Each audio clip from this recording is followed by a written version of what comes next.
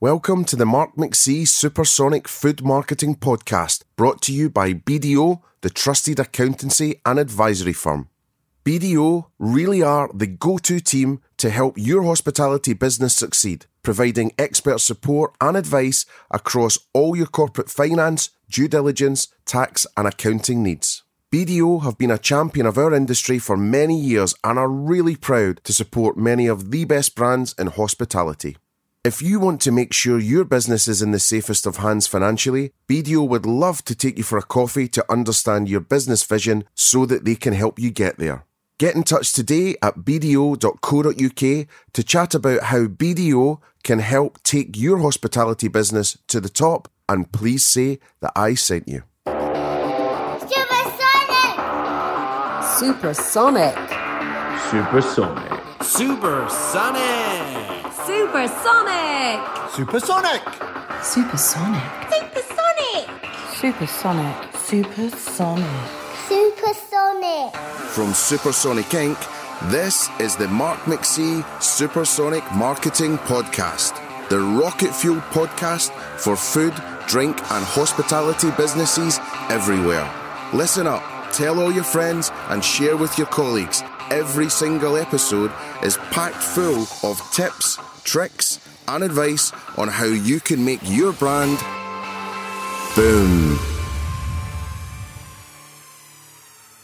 So it's a little after breakfast time and getting into brunch time, and today I have the real pleasure of meeting a new friend of the show, and that's Jonathan, who is one of the founders of The Breakfast Club. Thanks so much to Charlie McVeigh for putting this together. I was really pleased that Jonathan agreed to do the podcast because he doesn't do much of this stuff in terms of media or promotion, and also it was most definitely his first podcast experience. Today we cover The Breakfast Club, how it came about. We cover people, including the amazing Hayley Simpson, and also we talk about all the things that you shouldn't do as an entrepreneur if you want a successful business. So it gives me the most my mum loves a sausage pleasure ever to introduce the amazing, one of my new friends, Jonathan from The Breakfast Club. Good afternoon, Mark. Hello. Is it afternoon? It's just afternoon. Well, at least you're on the ball. Yeah, it's been coming thick and fast today. I'm so pleased to meet you because we don't really know each other yet. So no, this is about half an hour into our relationship. Yeah. It's going well so far. Yeah, it's all good. It's all good. Well, first off by saying, without blowing smoke, huge fan of you guys and your brand and the things that you're doing, and obviously huge fan of some of the people that have worked in there as well. So shout out to Hayley, who we might end up covering a bit later on. Yes, we definitely will be talking about Hayley later on. Talk about her. But I thought what would be quite important, well, A, to thank Charlie McVeigh for putting us in touch, for just being the serial networker that he is, seems to know everyone, so bless him for doing that. And thanks to you, because I know you don't do many of these things, so huge thank you for... my pleasure. Chatting away. So yeah, I'm really blessed. So I guess the first thing was your background. So how the hell did you end up doing what you're doing? So I suppose there isn't a typical way to get into hospitality. I don't think. If you ever speak to anybody about how they got involved, nobody's got the same story. Most people say that they tend to stumble into it. I think I'm one of the few people that actually it was a bit of a childhood dream. Oh, okay. Which is quite unusual. I grew up on, and I'm not sure if you remember it, but I was just a mad fan about the US sitcom Cheers. Yes. So that I grew up on that as a sort of between in my teens, and I was the geeky 80s kid with the VHS tapes. Not Betamax. Not Betamax, definitely not Betamax. All stacked across my bedroom shelves, and they had just countless episodes of Cheers. And I just used to watch this endlessly, in a really geeky kind of way. Yeah. Did you have a favourite? Who was the favourite in the it's cast? got to be Sam Malone, Mayday. Sam, yeah, definitely. So I'd always had this thing about working in a bar. Again, I was one of those people that I love Tom Cruise in Cocktails. Just weirdly, the only other thing I wanted to be was potentially a fighter pilot after like watching Top Gun. So I was a bit of a Tom Cruise geek as well. But that's kind of hopefully changed over the last few years. And how's your Scientology getting on? No, not too great. No. But I'm working on it. So yeah, it has always kind of been the dream. And sort of as soon as I was 18, I got myself a job in what was the Maestro nightclub in Bradford. So that was probably late 80s, early 90s, and around the time when Pete Waterman and Michaela Strachan were doing Hitman and Her. Hitman and Her, you remember it? Yeah. Good man. Late night. And I remember the first drink that I served was a Red Stripe beer, which is why we still serve Red Stripe beer in every breakfast club. Love Red Stripe. Yeah. Went on to uni, again, just sort of seemed to work more full-time in bars and pubs than I did to sort of doing my uni work. I was up in St Andrews in Scotland, which like nobody knew about until Kate and William went there a few years back. Beautiful, isn't it? I had 4 years there and a couple of years in Edinburgh afterwards in the Grass Market. Don't know if you ever came across Biddy Mulligan's in the Grass Market. So it was a fairly legendary Irish bar. Sort of managed that for a couple of years. And then I phoned my mum up, told my mum, said, I think this is kind of what I want to do for a career. And I kind of heard my dad in the background going, no, he's not doing that. I think in the 90s, kind of the whole hospitality thing wasn't very sexy, to be honest. It was kind of what you fell back on when you weren't sure about what you wanted to do. So he wasn't too sure about it. And so I took their advice. I went off and I went and joined Warner Brothers on their graduate program. Oh. This is going way too deep in terms of detail, isn't it, Mark? No. We're all right with this. And that was working in their sort of cinemas, in their sort of leisure sector, and actually kind of has really set me up really well for this job because he's working with the same types of people and also sort of very customer focused. In a weird way, I got this job setting up their customer relations desk because I was an amazing person at turning people's bad experiences around. So whenever anything went wrong, I was the guy they sent to speak to the customer that kind of hopefully turn it around. So for some reason, they thought that was enough for me to set up this team at Warner Brothers that dealt with all the kind of customer relations issues that they had, which then bizarrely led to the most the weirdest tangent in terms of career move. I'm a big football fan. What's the team? Liverpool. Okay, it's great times to be a Liverpool fan, sure. but it's been a long time. It's been a long time coming. At the time, the FA were looking to recruit and set up what essentially was a customer relations team. I think the worst thing you can say to a football fan is that they're a customer, but the FA was sticking with it. So it's essentially... It was the FA's relationship with the general public. I ran the team of people that would answer the phone on a Monday morning after a big game on a Sunday, and it would generally, no disrespect to Arsenal fans, it would be Arsenal fans coming in, phoning up, complaining about refereeing decisions, and that's kind of part of the job. The other part of the job was dealing with the kind of the whole England ticketing, England fans, a lot of the kind of the reputation of England fans. So we worked. We did a lot of really cracking work over the years in terms of just trying to improve that reputation. So we'd go, I'd travel around the world with the England team, which, you know, for a football fan was an amazing experience. You know, I was lucky enough to go to Japan and then on to Portugal for the Euro 2004. Spent the whole time in the sort of team hotel, got on the bus with the team, flew on the private jet with the team. So, like, for a footballer, it was just like living in a bit of a dream world. But I'd spent 4 years there and it just didn't feel quite right. And I'd always sort of hark back to my time in hospitality. It was kind of my first true love. And so I walked in the office of, it was David Davis at the time, who was in charge of the FA. And I said, look, I'm going to go open a cafe in Soho. There was a little Italian deli around the corner that I always used to have my lunch in. And it was called Cafe Delizia. It's now the sort of where we have the original breakfast club. And I'd spoken to essentially was my best friend and my longest friend, Ali, who is now my sister-in-law. We've known each other since we were 12. I said, look, we always said that if we get to a certain age and the career wasn't going quite where we want it to go, we'd do the bar. Actually, we said we'd do a bar. But at 33 years old, I think I'd got past the stage of wanting to clean up people's sick at 2 o'clock in the morning and having all that aggro. So we thought, like, well, let's do a cafe. And so that's kind of where we got in terms of getting to the stage where we got the breakfast club. So it is a really weird way to get there, but you know, it is kind of always what we wanted to do as a pair. You know, we've counted ourselves very lucky that we got there in the end. So what about, you know, what did you find when you got there? So you went into this cafe that was the old one. You know, what did you have to do? Was it full refurbs, design, brand idea? You know, what happened?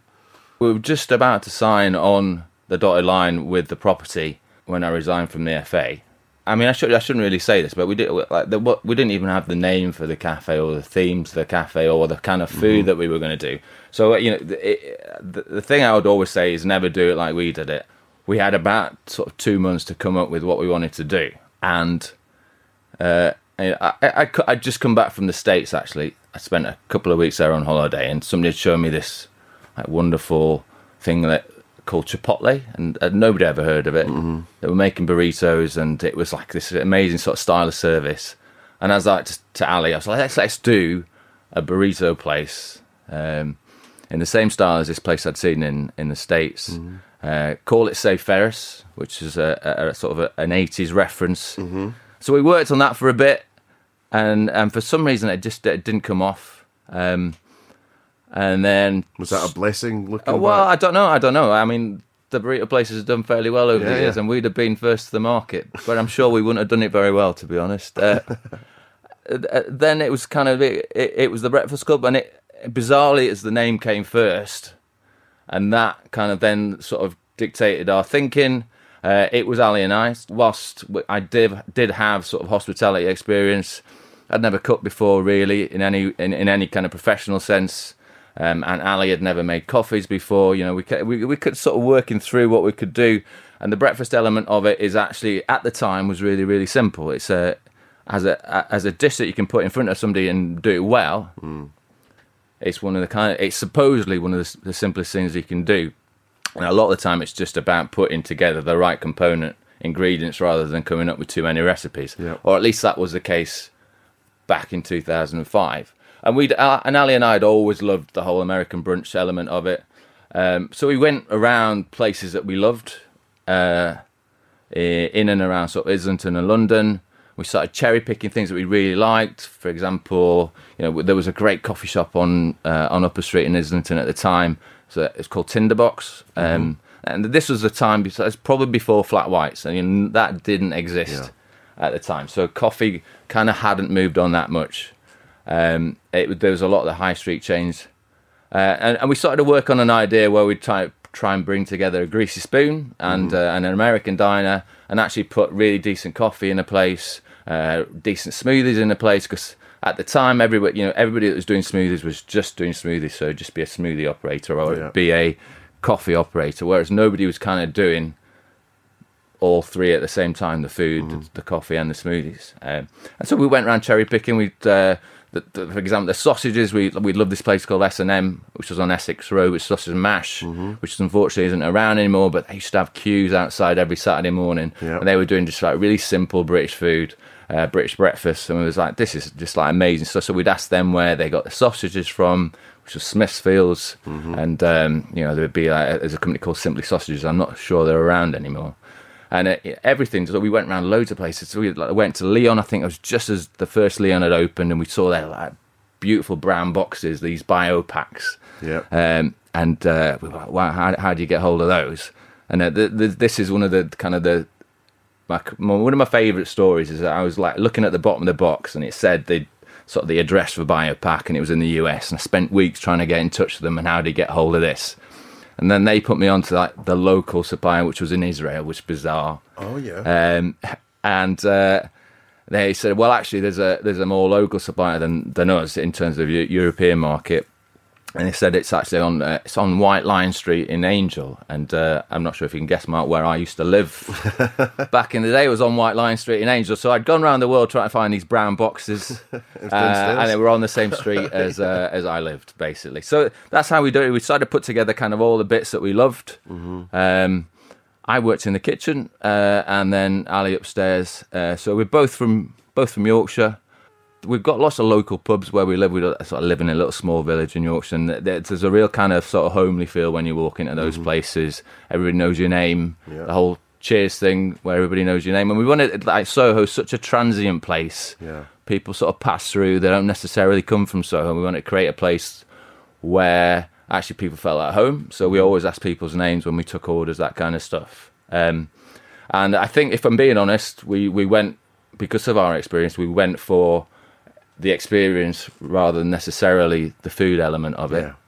Yeah. The food we kept simple with really good ingredients, but we wanted the people to walk in and feel like they're feel like they were at home, and that they were really very welcome. And that's kind of, I think that's why it went well for us. It was a great name by accident. So what happened there with the name, and was there any issues with it?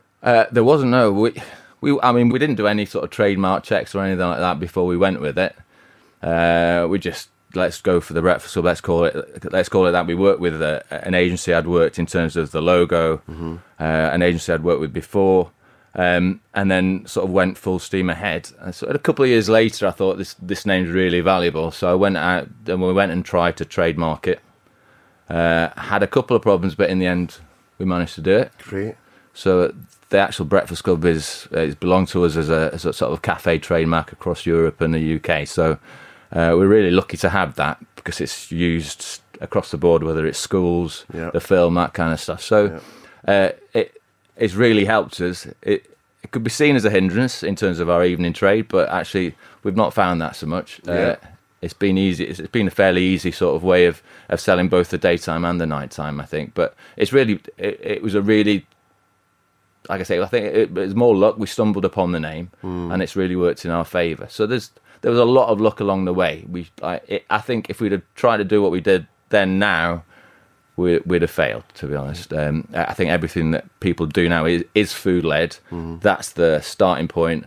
Get the food great, and then work on the experience in the background. Whereas we've kind of done that in reverse a little bit. We went for the experience, making people want to come back, and then the food sort of caught up over the years. I mean, you've cracked something really hard to crack, which is... Is that an egg-related joke? Hey! Excellent, yeah. I think from that perspective, it's one of the biggest problems that I see clients having. So I go into, whoever it is, work with a few this year. I've got great breakfast and lunch, I want dinner. I've got great early evening, I want slightly later. And there's very few people that have pulled it off, So I think you're one. I think Grind have done an amazing job on that. I mean, is there any tips or tricks or advice or what you can do? Because you're even one step further back, because you've got the name as well, I mean, in all honesty, it's not being the easiest thing that it probably occupies, trying to keep that daytime and nighttime relevant. It's probably occupies a disproportionate amount of time than it should do. And one of the things that we're looking for to do next year is actually to kind of maybe some of our locations we need to concentrate on just the daytime offer, right? And some of our locations we stick with the nighttime offer. So I think the beauty of our business is that actually we can be as flexible as we want to be. We don't have this set in stone, this is how we're going to do it every time kind of view on how we do our cafe. So whilst in some locations it absolutely works a treat, and especially the places that have got the secret bars alongside them, there are some places where it actually just makes sense to kind of just go for the daytime element of it. So I think the kind of landscape, the food landscape has changed beyond all recognition since 2005. You used to be able to do the all-day thing, kind of the bills and all that kind of stuff. That used to be a fairly simple thing to do, but now, if you put us alongside, if you line us up against all these evening offers, whether it's a burger offer, it's a Korean offer, it's a noodle offer, it's a pizza offer, all of a sudden people are doing just single things and single food products or single concepts, and it's quite hard to do an all-day thing. And I think kind of those operators that are doing all-day offers kind of might need to adapt a little bit. I do agree. I think Grind are doing an absolute spectacular job on it, and they're much cool. I hate to say it, but they're a much cooler brand than us, and they've got the cocktail side to it. I think we're more tongue-in-cheek, and I think what we've always been good at is knowing our strengths and our kind of weaknesses, and where we kind of need to push on and where we need to sort of pull back on. So I think what we're going to try and do sort of over the coming years is trying to make sure that we make the right decisions in terms of the places that are going to do the all-day offer and the nighttime offer, and then also, really stick to kind of some of the British CAF principles that we started out with, because Soho wasn't a nighttime offer in terms of when we started out. It doesn't really need to be. It does incredible business over between sort of 7 and 5 in the afternoon, and there's no point in trying to stretch it out any longer than it has to. And what about number 2 then? So when did you see that, right, this is going to be a thing? Soho's doing well enough. Yeah. That kind of thing. It wasn't a financial thing that made us think that this is really working for us, because we had the queues pretty much from day dot, but we just didn't know how to convert that into a bottom line. So we knew that we were popular and what we were doing was something that people liked. But if in all honesty, if we'd have done that now, we probably wouldn't have gone and opened the second one until we got the first one right in terms of kind of converting the money that was coming in through the business. But there was a place that came up on Camden Passage, which is in Angel in Islington, and that's where we both lived at the time. And actually, if we'd have had our dream location for a breakfast club, that would have been it. Yeah. And it was a little Italian restaurant, and the whole building's still owned by that Italian family. And I remember going in there and doing a sort of presentation about what we were going to do with this. Camden Passage is a really difficult place to do business because everybody's so protective. It's beautiful old buildings. Yeah. It's got lots of antique shops, and at the time there wasn't very many food and drink operators on there. But we'd always loved it, and we'd always said that if a location ever came up on there, we'd give it a go. So we probably did the second one too soon. But again, it just seemed to work for us. It was the right location. Angel's the right kind of place. That passage really suited our brand.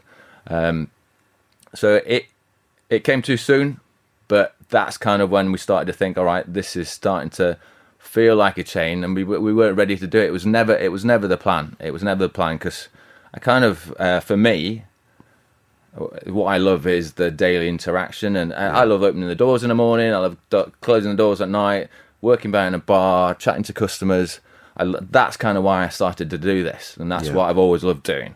And eventually, that's kind of what I want to go back to. But in a bizarre contradiction, I kind of worked my way myself away from that.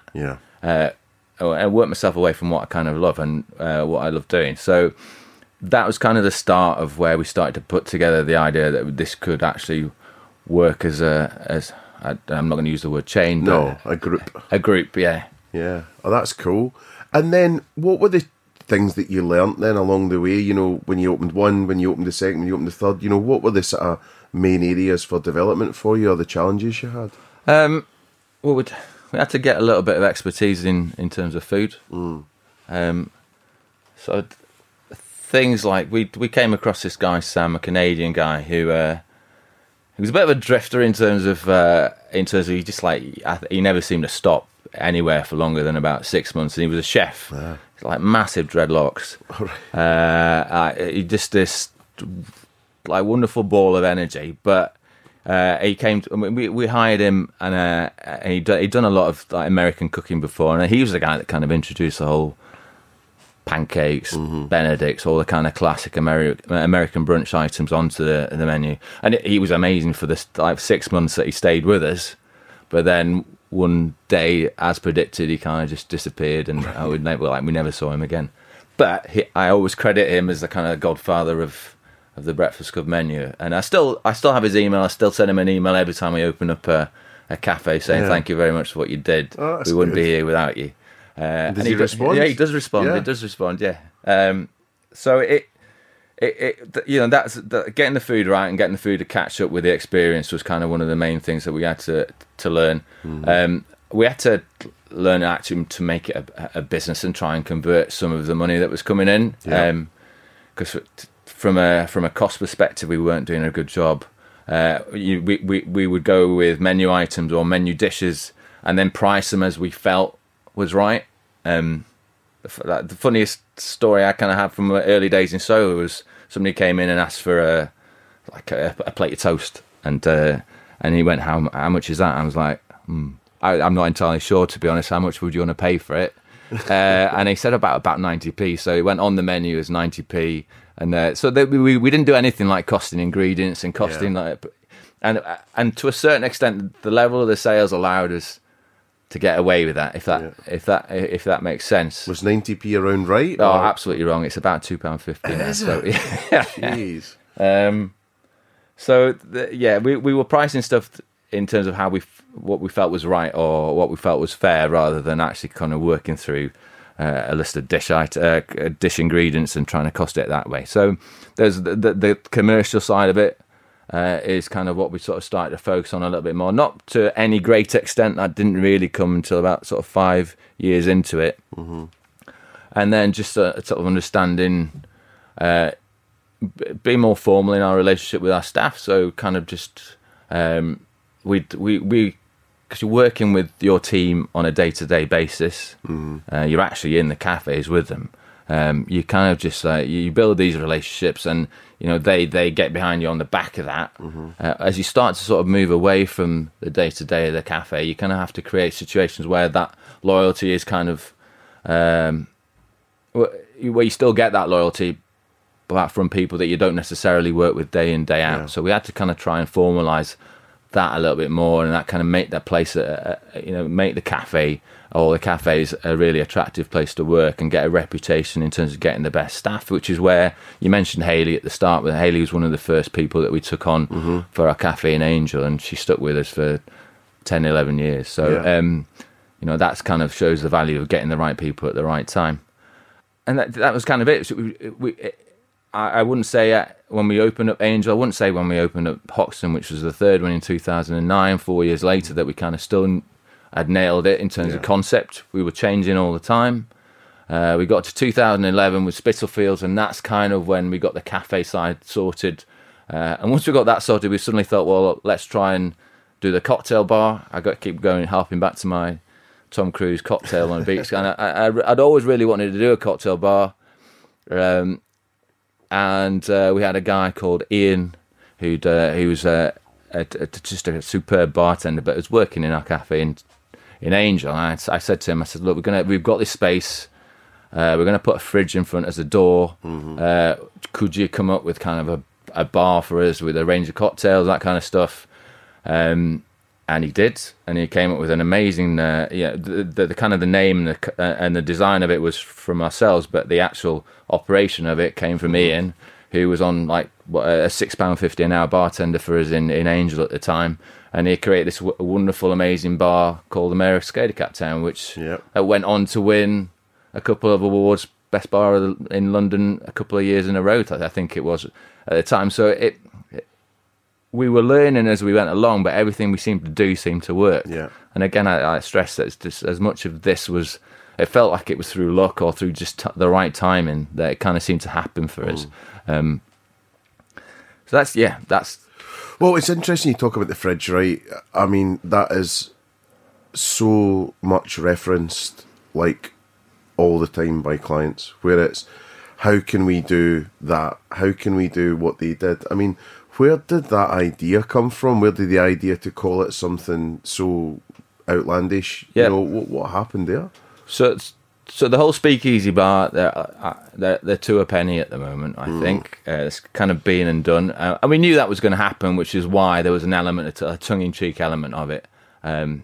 So kind of love spending time in New York. There's Please Don't Tell, the bar behind the telephone box in a hot dog stand at the time, and that's kind of the only one that we'd ever come across. And we'd had Smeg fridges all across our cafes right from the start.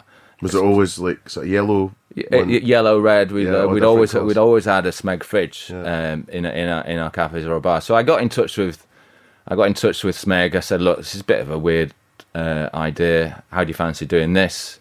I wasn't expecting a response. They responded within about 2 hours of me sending the email. And I think it was their marketing director said, 100% we're going to get this done. We're going to provide the whole doorway for you. They built this special Smeg for us, and then delivered it, and it's just this huge, big, fake fridge, which was amazing, and so we were like delighted with it. And then we started to tell, we try to come up with a name, and one of the things we've always tried to do is it has relevance in mine and Ali's past, or mine and Ali's kind of lives, and it's the Cheers reference. So the Mayor of Scadercat Town is all the bars have got named after an episode of Cheers. Is that right? It is. I Yeah, didn't know that. Okay. So there's references in there, and it was an episode, and it essentially I said to Alan, he says, "Well, how about this for a name?"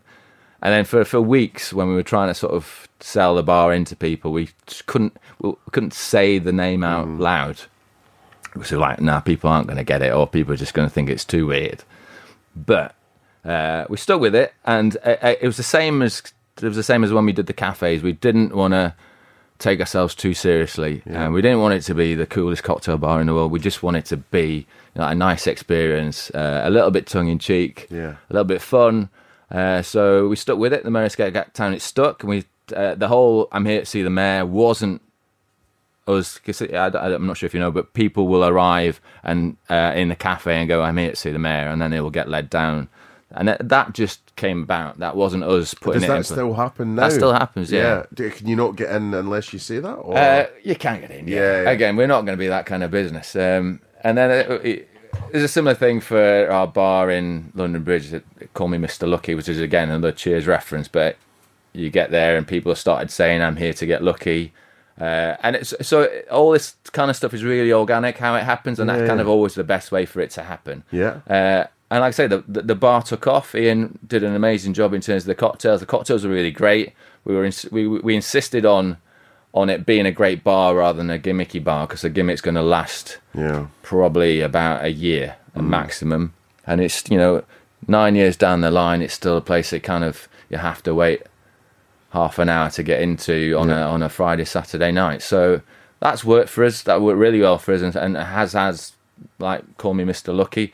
We've had a couple of places where it hasn't necessarily worked, and that's more by location rather than necessarily it's not a good bar. My bar in Battersea struggles a little bit because it's just if you put that bar, it's a beautiful bar. If you put that bar in Soho, it would work a treat, but it's a little bit too kitsch for kind of the Battersea crowd. It's King of Ladies Man. It's very sort of kitsch 70s kind of look to it. We had kitsch cocktails in there, and like I say, if you put that in Soho, it would work an absolute treat. So one of the things going forward, if we do bars, it has to kind of fit in and it has to be in the right environment, and we've got that wrong a couple of times. And was there a favourite cocktail? What's a bestseller or anything like that?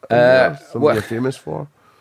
I wouldn't say we change the cocktails every sort of 6 months, so there isn't anything that's really stuck, to be honest, over the years. So no. Yeah, nothing major. Ian's long gone. People have come and put their own stamp on it, and that's kind of, I think that's one of the reasons why the bar has stayed relevant. And it's every time we put a bartender there, they get really excited. They create their own cocktails, and it is, they're given that kind of ownership of the place, because it's just it's a wonderful environment. It's a lovely, gorgeous looking bar, but it can only be as good as the bartenders that are behind there and the cocktails that they create. And if you just if we'd have kept the same cocktail menu for 8-9 years, it probably wouldn't have worked. But the fact that we get new people coming through all the time and creating their own menus kind of really works for us. And what about then the diversification of the menu? So realising you might need to, add things on for extending the day parts and all that kind of stuff. What sort of happened there? I mean, it's been a struggle. It makes the menu massive for a start. So and the more extensive your menu gets, the kind of more you spread yourself thinly over a set of products. So I don't always think that's a good idea, and that's kind of what I mentioned earlier. It's probably, it is going to be a good idea for us to focus more on what we're exceptional at, which is kind of the breakfast and the brunch side of things. I think as long as we stick with some of the classics and the kind of comfort food element of it, that's kind of our safe space in terms of how well we do with things. So whether it's a burger, it's a mac and cheese, it's a burrito, that kind of stuff. I think it's when we go off that comfort food. Yeah. And we try and do stuff that's kind of not necessarily us. So that's when we sort of start to struggle a bit. But that, as we've had exec chefs come through the business, we've had people from all sorts of backgrounds come through in terms of the exec chef side of things. They've all brought their own stamp to the menu, and luckily it's not me anymore that's doing the menu. And it was me till 2012 in terms of developing that menu. Yeah. And after that, we started to bring in some really senior sort of chef experience into the business. And so they've all had made their mark on it. And we currently have the old exec chef from Polpo, who's a wonderful name, James Brown. So he's kind of been able to make us a little bit more relevant in terms of the evenings, in terms of the kind of the styles of the dishes and things like the whole kind of vegan, vegetarian element of what we do. So each person brings their own stamp on it. We're not the kind of business that's just stuck in this is who we are and we're not going to change anything. Yeah. We're quite flexible, quite fluid in that respect. That's and I'd really always dangerous as well, isn't it? I'd always hope we'd stay agile in that respect, because it's important for us to be able to develop who we are. And what about the vegan and veggie movement? Have you had to focus a lot of attention on that, or what you did naturally fitted that, or what was going on there? There was a process whereby we started to count. It was just as simple as let's count the amount of vegetarian dishes that we have on our menu. And I think without even any focus on it, I think we were at 40%. Wow. And everybody sees you as this place that does sausage, bacon, eggs. So without even trying, we were at 40% vegetarian. The vegan element of it does change things. Time has moved on. There was a time when you could stick a halloumi on any dish, and that's fine for the vegetarians. So you do have to think through things a lot more. And like I said, James is doing a really good job in that respect. But there's a perception thing with us, which I think sometimes we need to try and change a little bit. We are not just that place that does sausage, bacon, and eggs. And we're up to about 50% of the menu is either vegan or vegetarian at the moment. And whilst it'll still be, the big sellers are still kind of the things that are the traditional full English breakfast, or the pancakes and cream and berries and that kind of stuff. You do need to give your menu a little bit more of a rounded feel to make sure that you can get those big groups of people in, where there's 2 or 3 people that kind of want something different are catered for. And then what about, the dishes in general? Is there favourites on the menu? What's the core dishes? What's the best sellers? What's going on there? We've become a bit of a pancake place by accident. We're wasn't part of the original plan, and we're on Darbley Street. We were next to one of the original crepe affairs, the crepe operator, and on Pancake Tuesday we'd just see this massive queue of people going down Wardour Street of people waiting for these crepes, and that's something we're missing out on. And so we just they've decided to right, well, it does fit in with the kind of the whole American diner and the whole pancakes. And we started to develop that, and so we started to just put these pancakes on the menu. And I haven't got a sweet tooth, so I'm purely a savoury kind of person. So it's not something I would normally go for. But that's the kind of thing that's just taken off for us over the years. Yeah. And it's a big, fluffy American-style pancakes, and it's something we've become known for. Our Pancake Tuesdays have got a little bit ridiculous. It's a big, huge event for us. We have bands playing. We have massive queues of they're about an hour, 2 hours long at 9 o'clock on a Tuesday evening. Yeah. And it's just the biggest day of the year for us, and we always come up with a range of specials for that day. Yeah. And we had a brilliant one last year, and it was based on classic fast food dishes, and so we had a big stack Big Mac, which is like a burger inside 2 pancakes.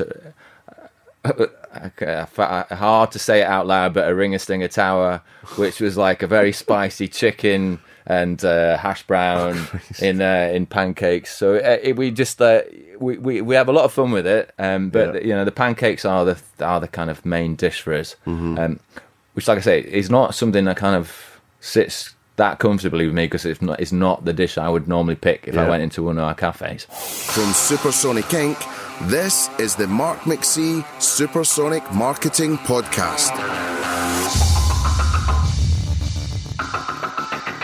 Just a friendly reminder that this podcast is brought to you by the good folk at BDO. BDO have been long-term supporters of the hospitality sector, and they are really passionate about supporting innovative entrepreneurs on their journeys, and they also want to give you the right advice and support to grow your business. Just in case you don't know, BDO provides tailored advice to the sector across corporate finance, due diligence, tax, and all accounting matters. BDO work tirelessly to give their clients the advice that they need when they need it to succeed. For more information on BDO and how they can take your business to the top, go to bdo.co.uk. #ad. Just talking about the, borrowing from maybe some other brands, I guess there's a couple of things that you've borrowed extremely well, but also you're much imitated also. So how does that work, in both ways? I'm thinking the Bacon Direct mugs and all this stuff. Yeah. But also... you've noticed that, have you? Oh, yeah, for sure. I love those. And my mum loves her sausage mugs.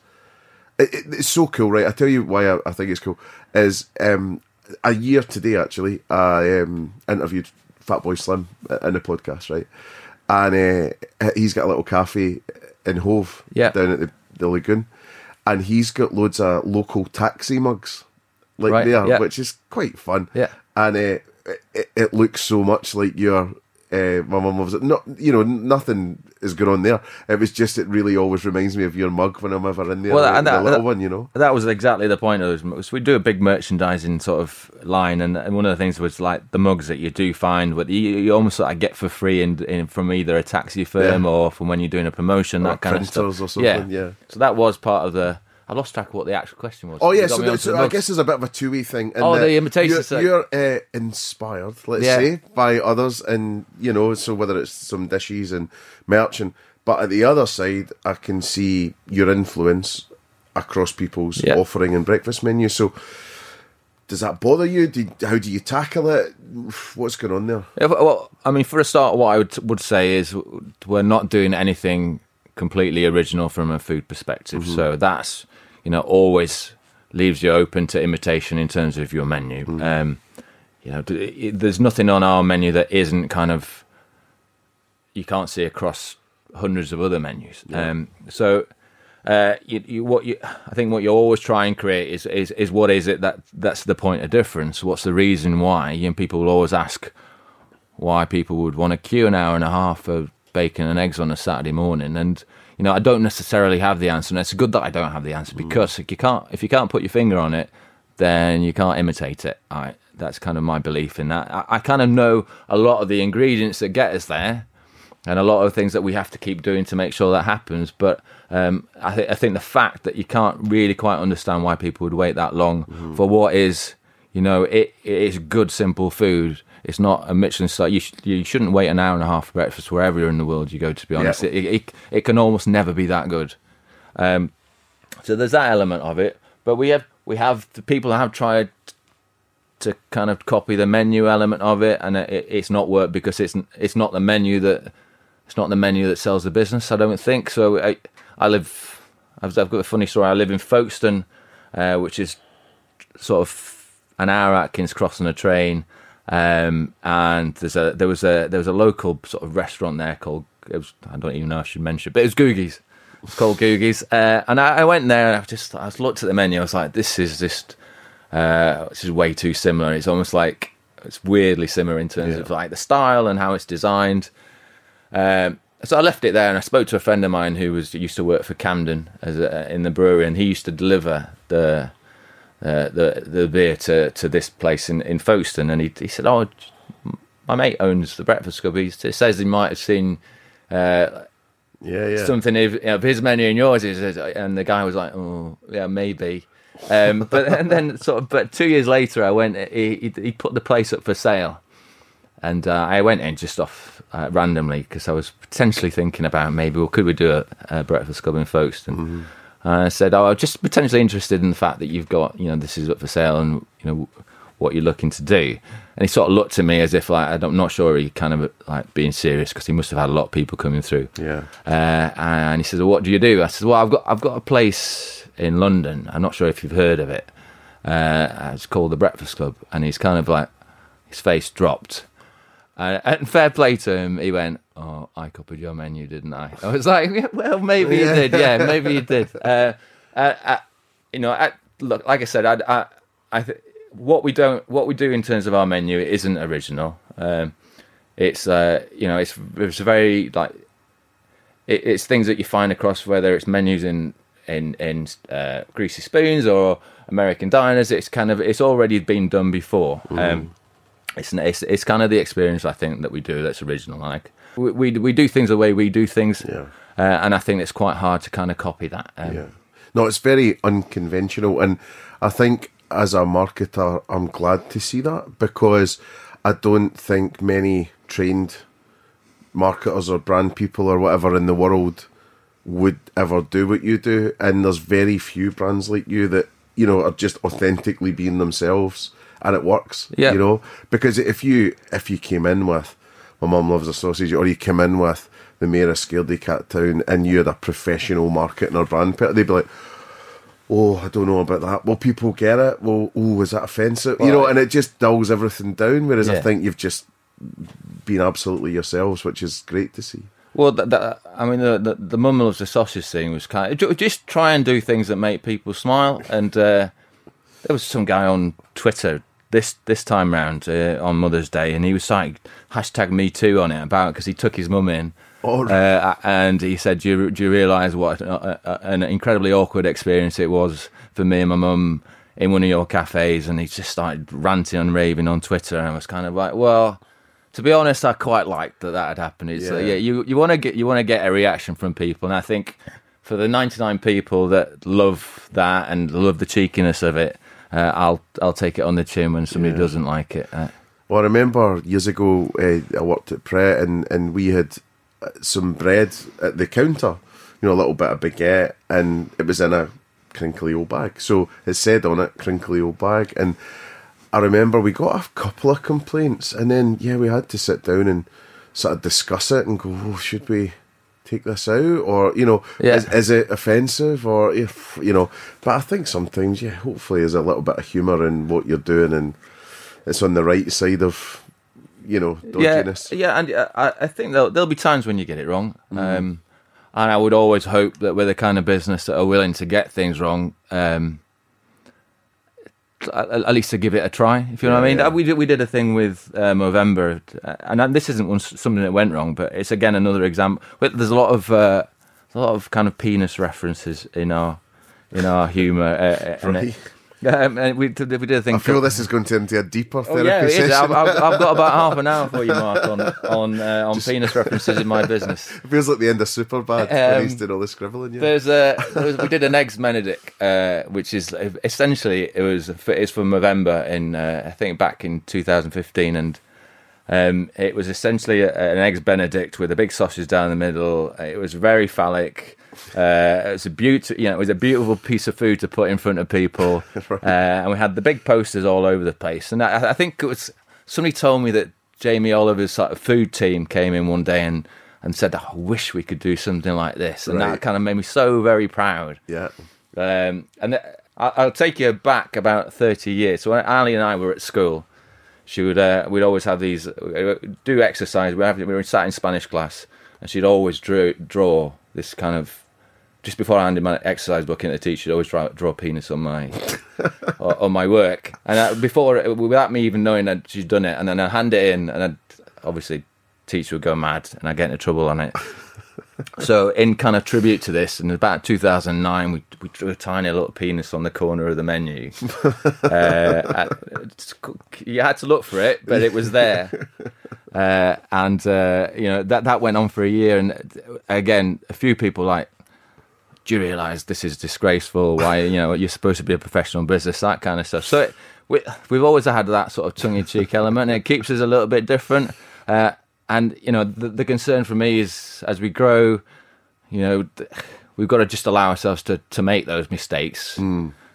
Just so we can, carry on with the personality of the business. Yeah. Oh, it'd be a shame. It would be a real shame. Yeah. If you just went completely beige and too safe, I think. Yeah.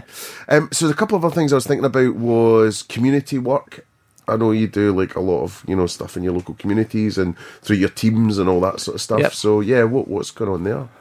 So as we got kind of more and more successful, we've always aspired to be a neighbourhood cafe, and I think it comes from my person. I just want to be liked. It's quite a sad thing, but Tell me. Yeah. There is a thing there was a time when just a lot of businesses were going through that place where when they'd open up a cafe, there'd be like this whole gentrification element to it, and people would be protesting and saying they don't want that brand in wherever. And I kind of like, well, I want people to love us being there. I want people to love me. I want people to love the brand. And it came at a time when we felt actually we can, we're in a position where we're lucky enough to be doing well enough to kind of just give back to the kind of the communities that we work with.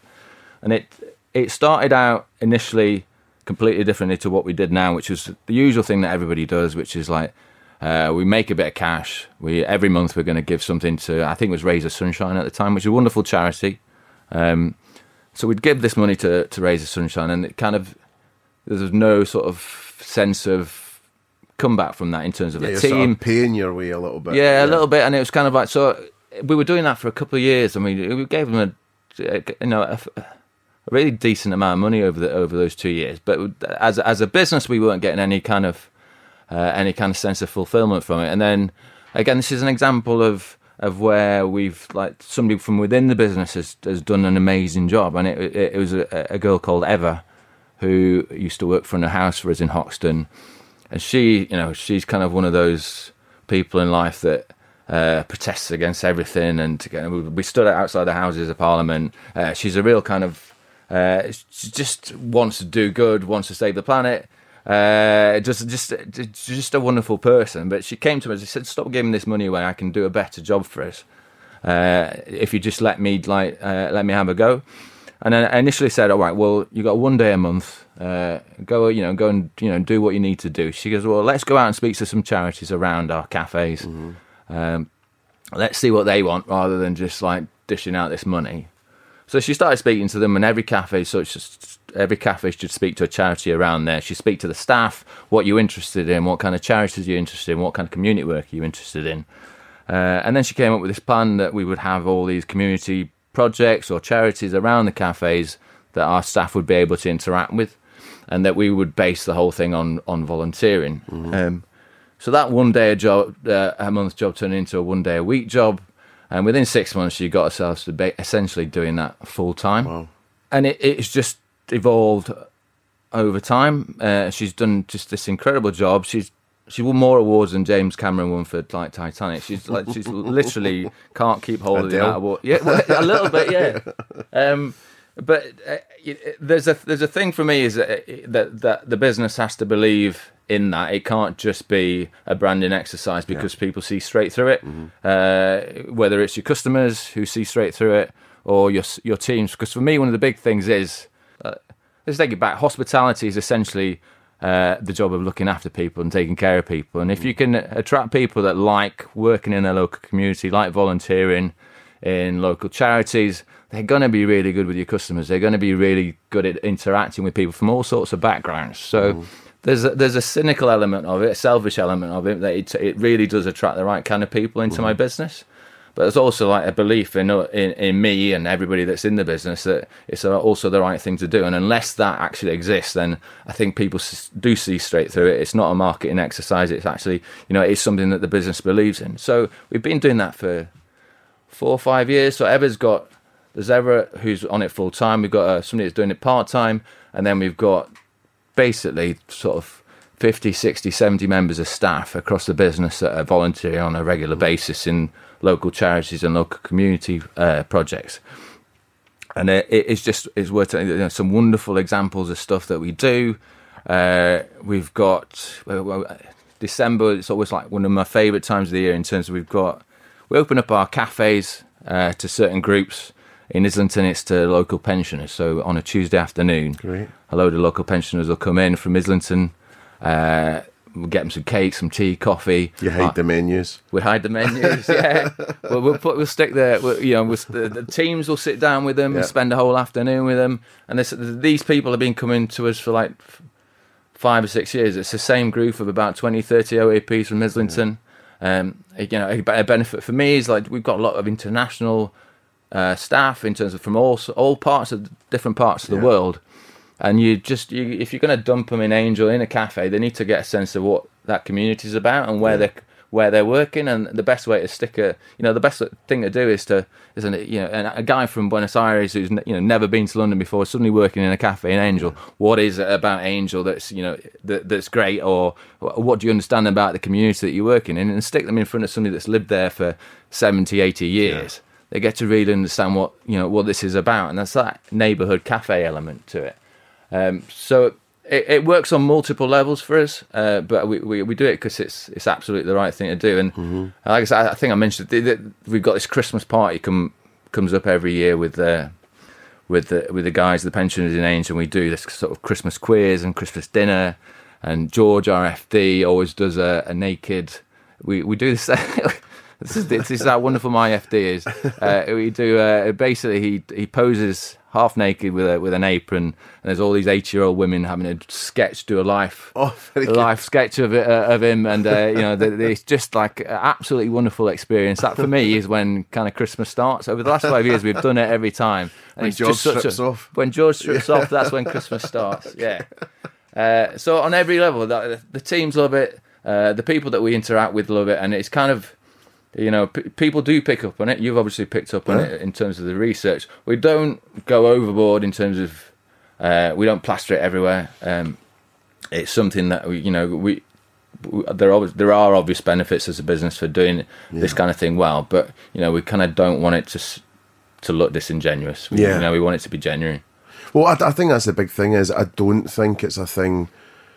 Genuinely, if I take my marketing hat off to shout about, I think you need to let the communities talk about it and it'll gather its own momentum. Whereas it does seem like it's crass if you go out and go, we do all this great stuff, And it said something like, I think Gabby, in the research, 4,000 hours a year. Yep, so between Eva, the guys at the part-time, Lucy, and then the rest of the teams, they all get paid for it as well, which is one thing we were insistent on. This sector, it isn't, if we're being honest, isn't the best paid sector in the world. No. So if people are having to spend time doing that, then they should be rewarded it. So they get their hourly rate plus their tip rate, their trunk rate to do that. So we pay that out.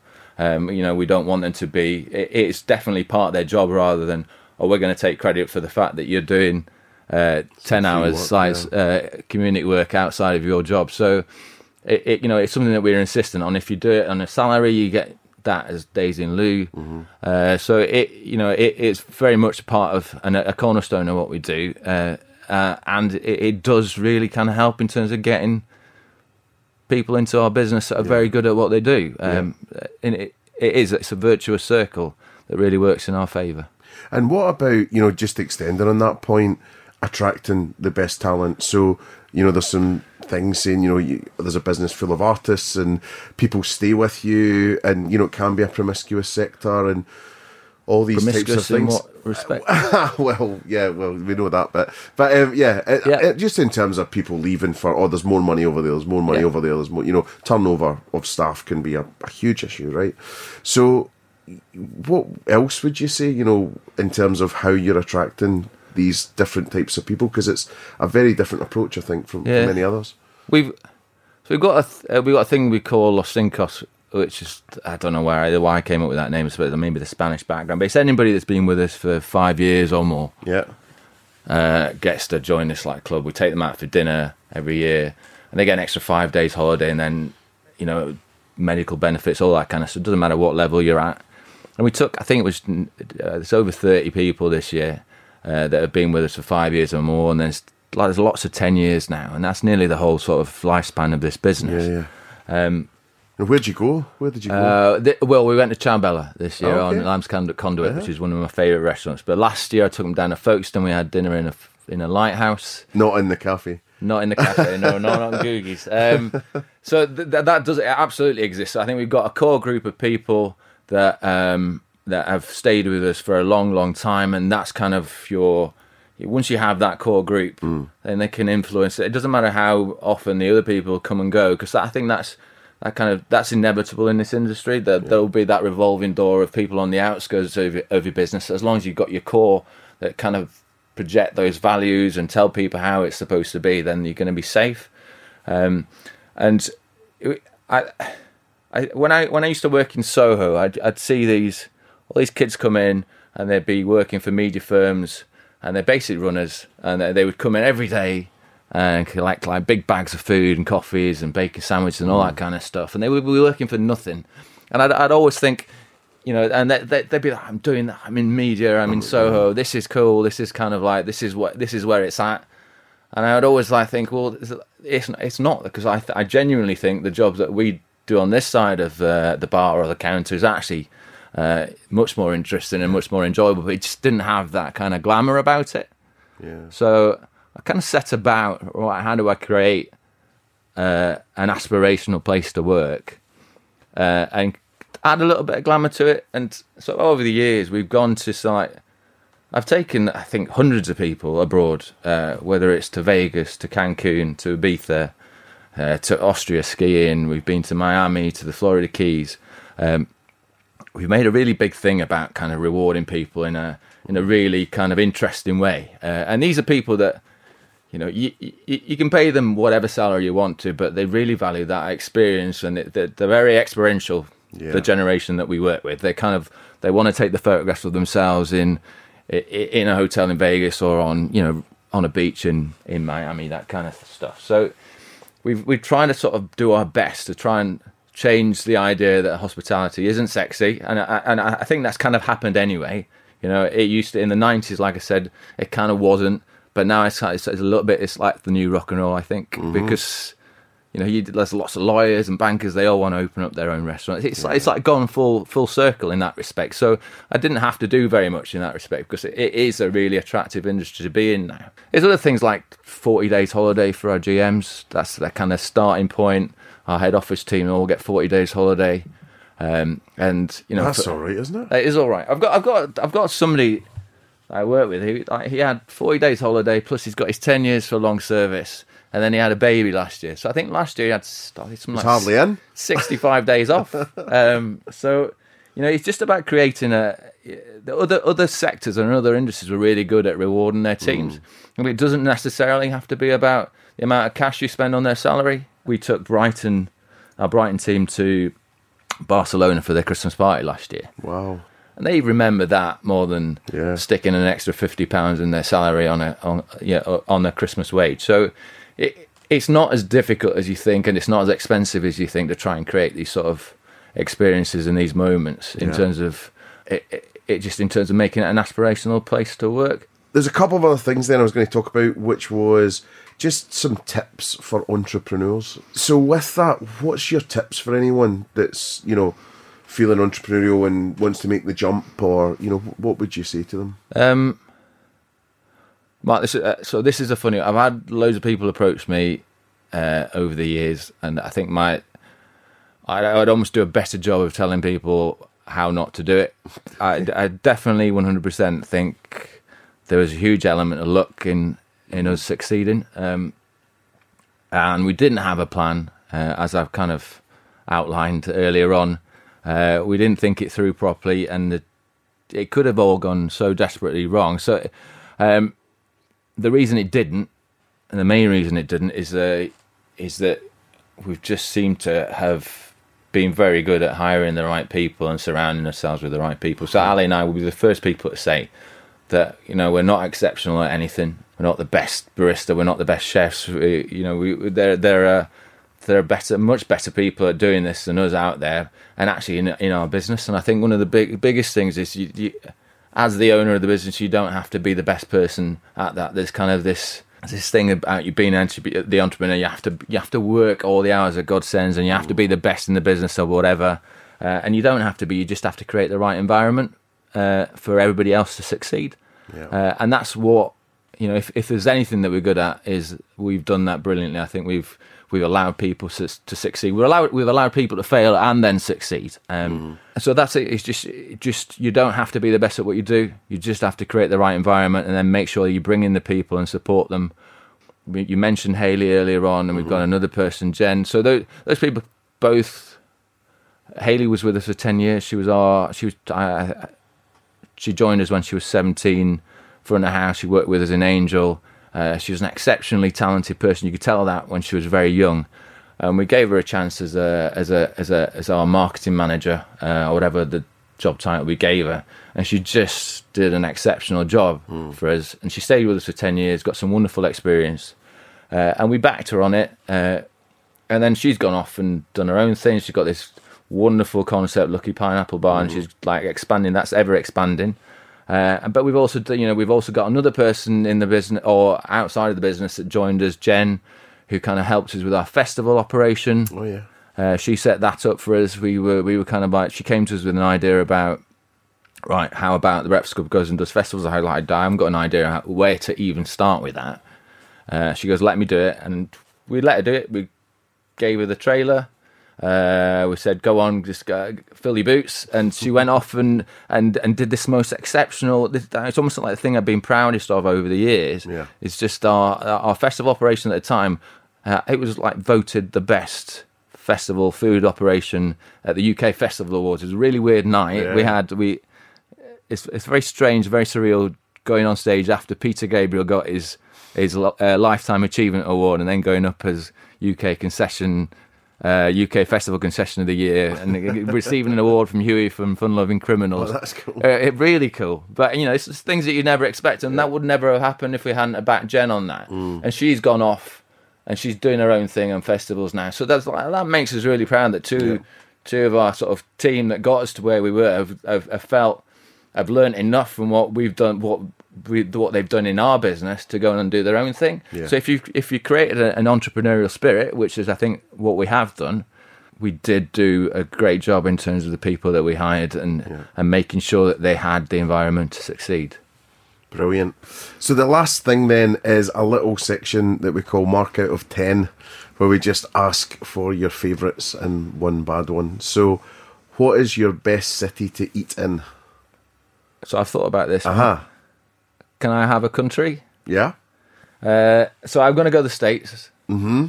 I've been influenced by the States for like so many years, and it's not necessarily now the best food, but it's just such a wonderful place to go. It's all the foods that I love, which is kind of brunch, which is barbecue, which is fried chicken, which is burgers. You go there, and I've driven around. I've done a lot of road trips around the US, and it's not necessarily the New Yorks where you find these like little gems. It's kind of, if you go to Georgia or if you go to Tennessee, you just come across a rib shack that's just absolutely wonderful. And that's kind of, that's why I've got to go for a country rather than necessarily a city.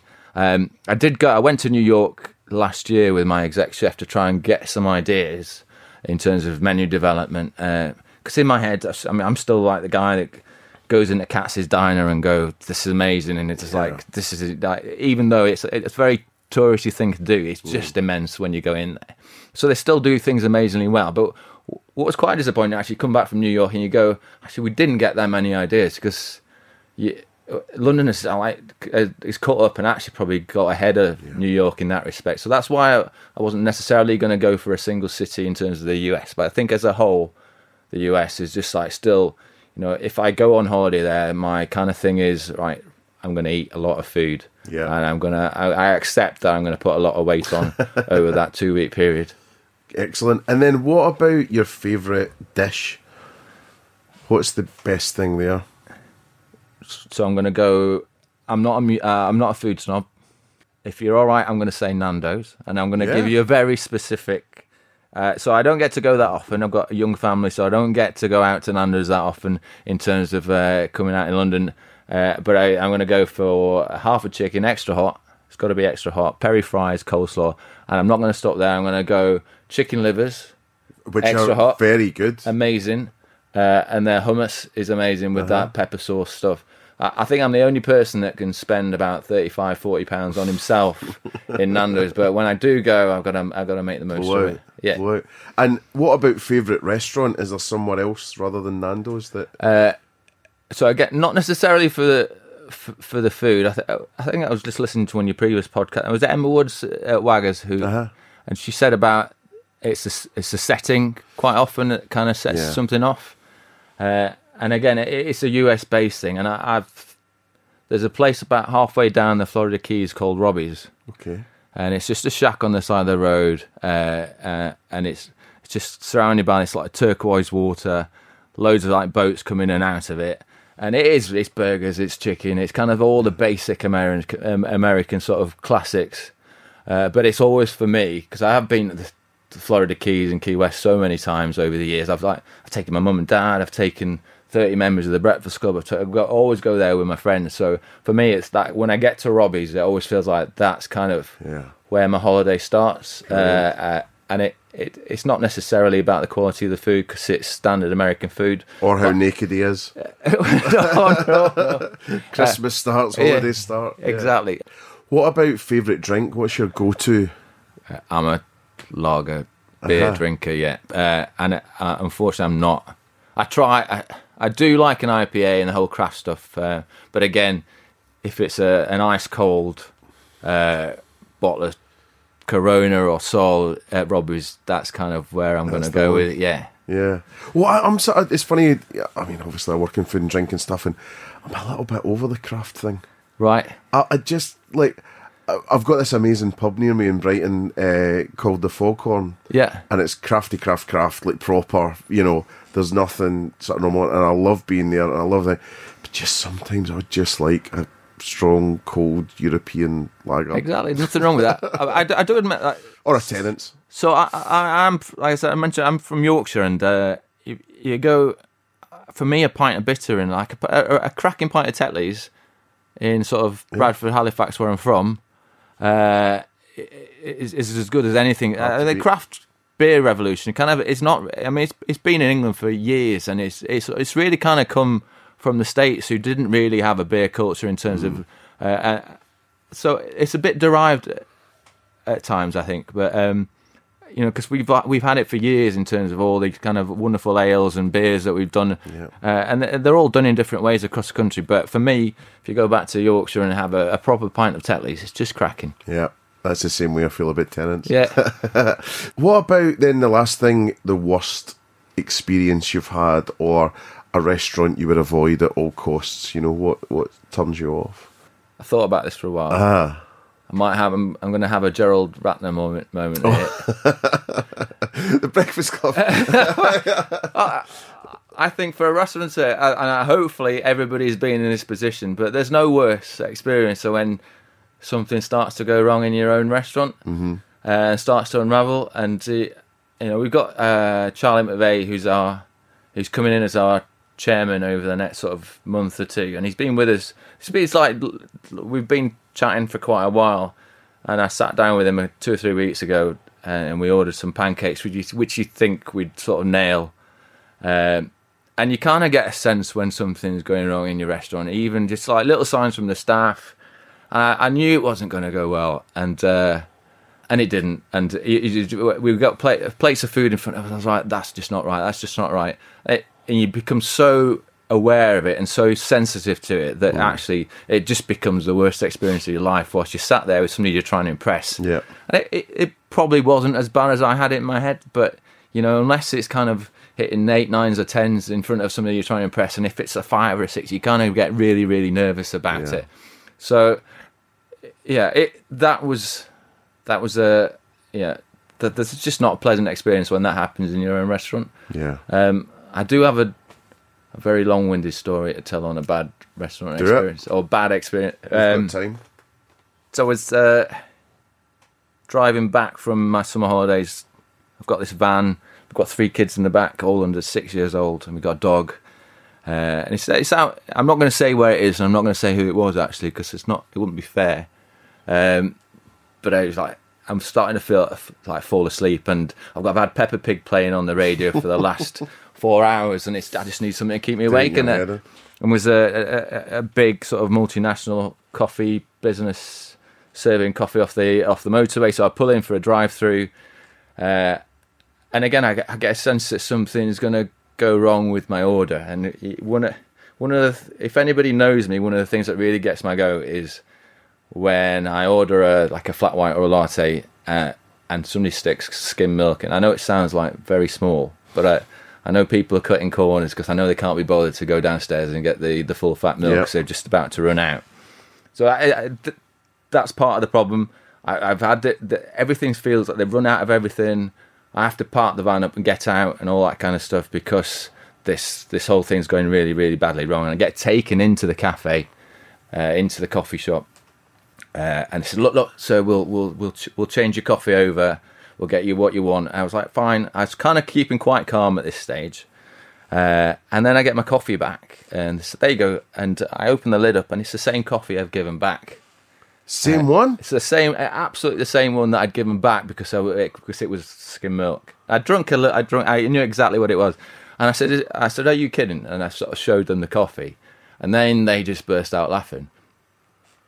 On reflection, they burst out laughing because it was like a nervous laughter. But at the time, I thought, this is just, and I just like lost the plot. Swore my head off. I'm not going to repeat what I said. I walk out of the coffee shop, trembling with anger, and then my wife goes, it was only skim milk, Jonathan. Why are you getting like this? I was like, it's not skim milk. It's not skim milk. It's more than that. It's more than that. So I get in the van. And I'm driving along, and I'm like, starting to regret all the things I've said. I'm like, let's go back and apologise, because it's like a broken hospitality code. Yeah. And she was like, we're on a motorway, you can't go back. I was like, oh, fair enough. Cut a long story short, about 6 weeks later, I'm on a train from Oxford. So that gives you a sense about where in the world I was when. Yeah, and I'm getting off at Paddington, and I see this face, and it's really, he's a really good-looking lad, the guy that was serving me at the coffee shop. And it's a really distinctive look to him. I was like, this is a sign. That's the guy. Yeah, this is karma. It's like, so I'm going to go and say sorry to him. I said, well, if I end up in the same place as him in terms of where I'm going, I'll go and speak to him. So I'm going back to the office in Soho, and I get on the tube, and I notice he's on the same platform as me. He's got his headphones. He's a 20-year-old kid. He's got his headphones on. His head's bobbing around. And I was like, right, I've got to do it. So I tap him on the shoulder, and sort of takes the headphone out, and he looks at me and like, doesn't quite recognise me. And then I said, do you work in so-and-so? And he was like, yes. And I was like, you might not remember me. And I could see then suddenly he's like this realisation that I was the angry bearded, I was the angry bearded 47-year-old that was screaming at him back in wherever he worked. And I was like, look, I was a bit of a dick to you. I'm so sorry.